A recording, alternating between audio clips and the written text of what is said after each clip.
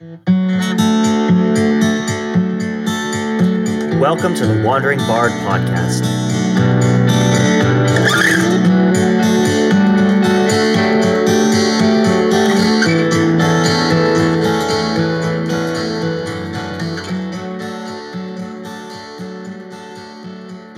Hi, thanks for joining me today. A couple quick notes before I get started and diving into the tune this week. I wanted to point out that there's a new local project on the website. I stumbled upon this awesome little session in this village called Castle Connell, which is in County Limerick. I ended up renting a room in this great little pub, and they had a session one of the days that I was staying there, which ended up being one of my favorites of my last trip. The owner of the pub was a bones player, and I also got this Bowen player who was part of the session to join too. We did the session at about 3 in the morning, and it probably took us about 50 takes to get us something coherent enough to use. I'll just say there's definitely some benefits to befriending the pub owner in situations like that. I also recently got to represent the folk music of Scotland and Ireland in the Maryland National Guard's Unity Day event. I think the set turned out pretty well, and it was cool to see all the other people who came out to represent with food and music and dancing from their cultures as well. Today I'm going to be discussing a tune called Farewell to Whiskey. This is one of the less common tunes that I've covered, but I think it's a fun little tune with some interesting anecdotes to go with it. Though I will admit, finding a full podcast of worthwhile information about it did prove a little difficult. It's frequently listed as a polka in Irish circles and played with a tune called The Girl Dressed in Blue, but its origins are actually Scottish and it's played as an air, which is kind of ironic because a polka and an air are about as different kinds of tune types as you can get. A polka is very high energy and an air is slow and mournful. It was written by a Scottish composer named Neil Gow, who was also kind of famous like James Scott Skinner was. If you listen to that podcast, they kind of were around in the same area and were competitors of a type. Gow was extremely important to the proliferation of Scottish music, so I'll definitely be doing a podcast on him at some point.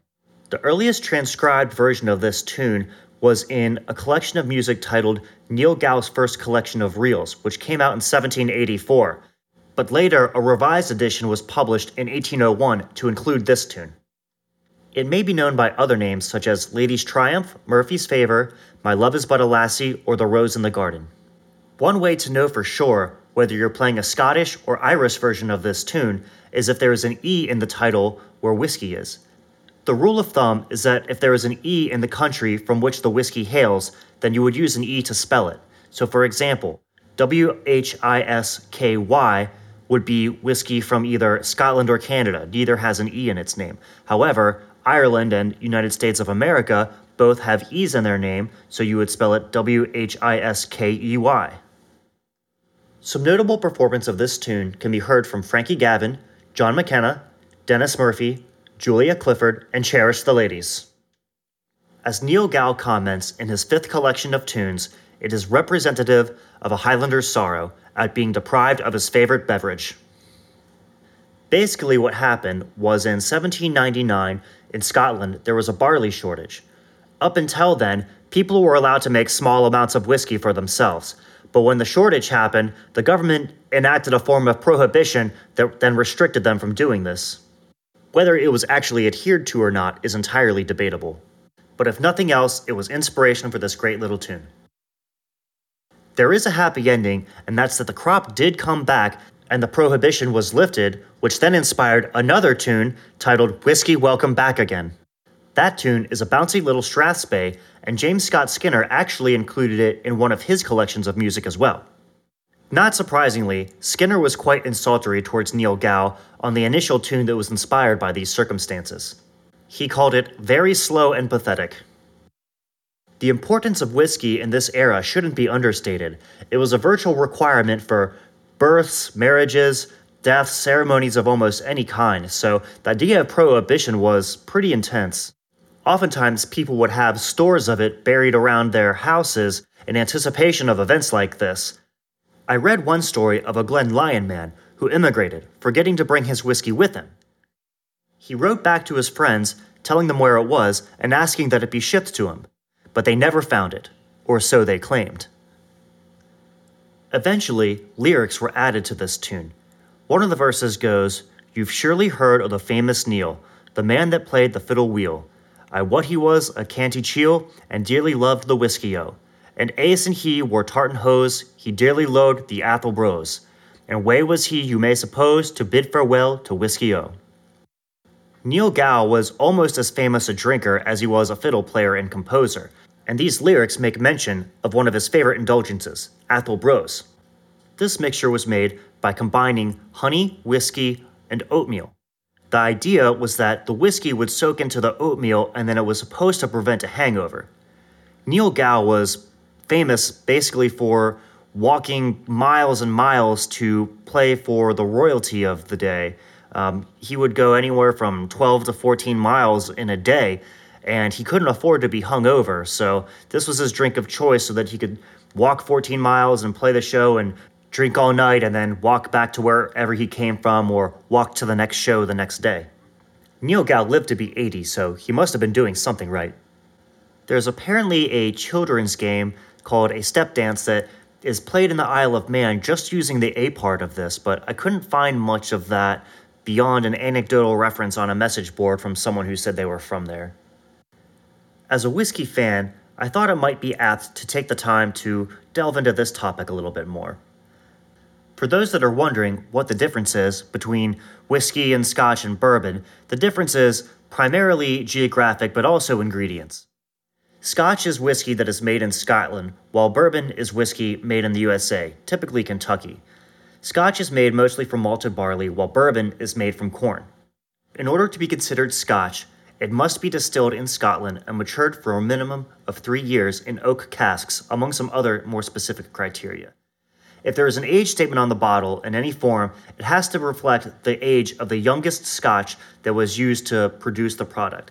Basically what this means is sometimes you'll see whiskeys that are blends, which means the producer or manufacturer took 2 whiskeys and mixed them together. A lot of times people will do this to make a whiskey smoother. But if you have a 12-year and an 18-year whiskey and you mix them together, you have to reference it as a 12-year whiskey. This is a pretty deep field, and I'd like to do a dive into it, but I just kind of wanted to give a cursory once-over since it came up because of the tune. Interestingly enough, for a country so tied to a specific type of alcoholic beverage, whiskey wasn't always the most indulged beverage in Scotland. In 1690, the Parliament actually encouraged the distillation of brandy and spirits of corn in the United Kingdom.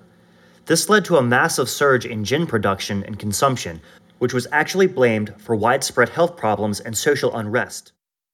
It's expected that the mortality rate as a result of this actually helped stabilize London's rapidly growing population, and eventually the Gin Acts of 1736 and 1751 were passed to tax and regulate the production of gin.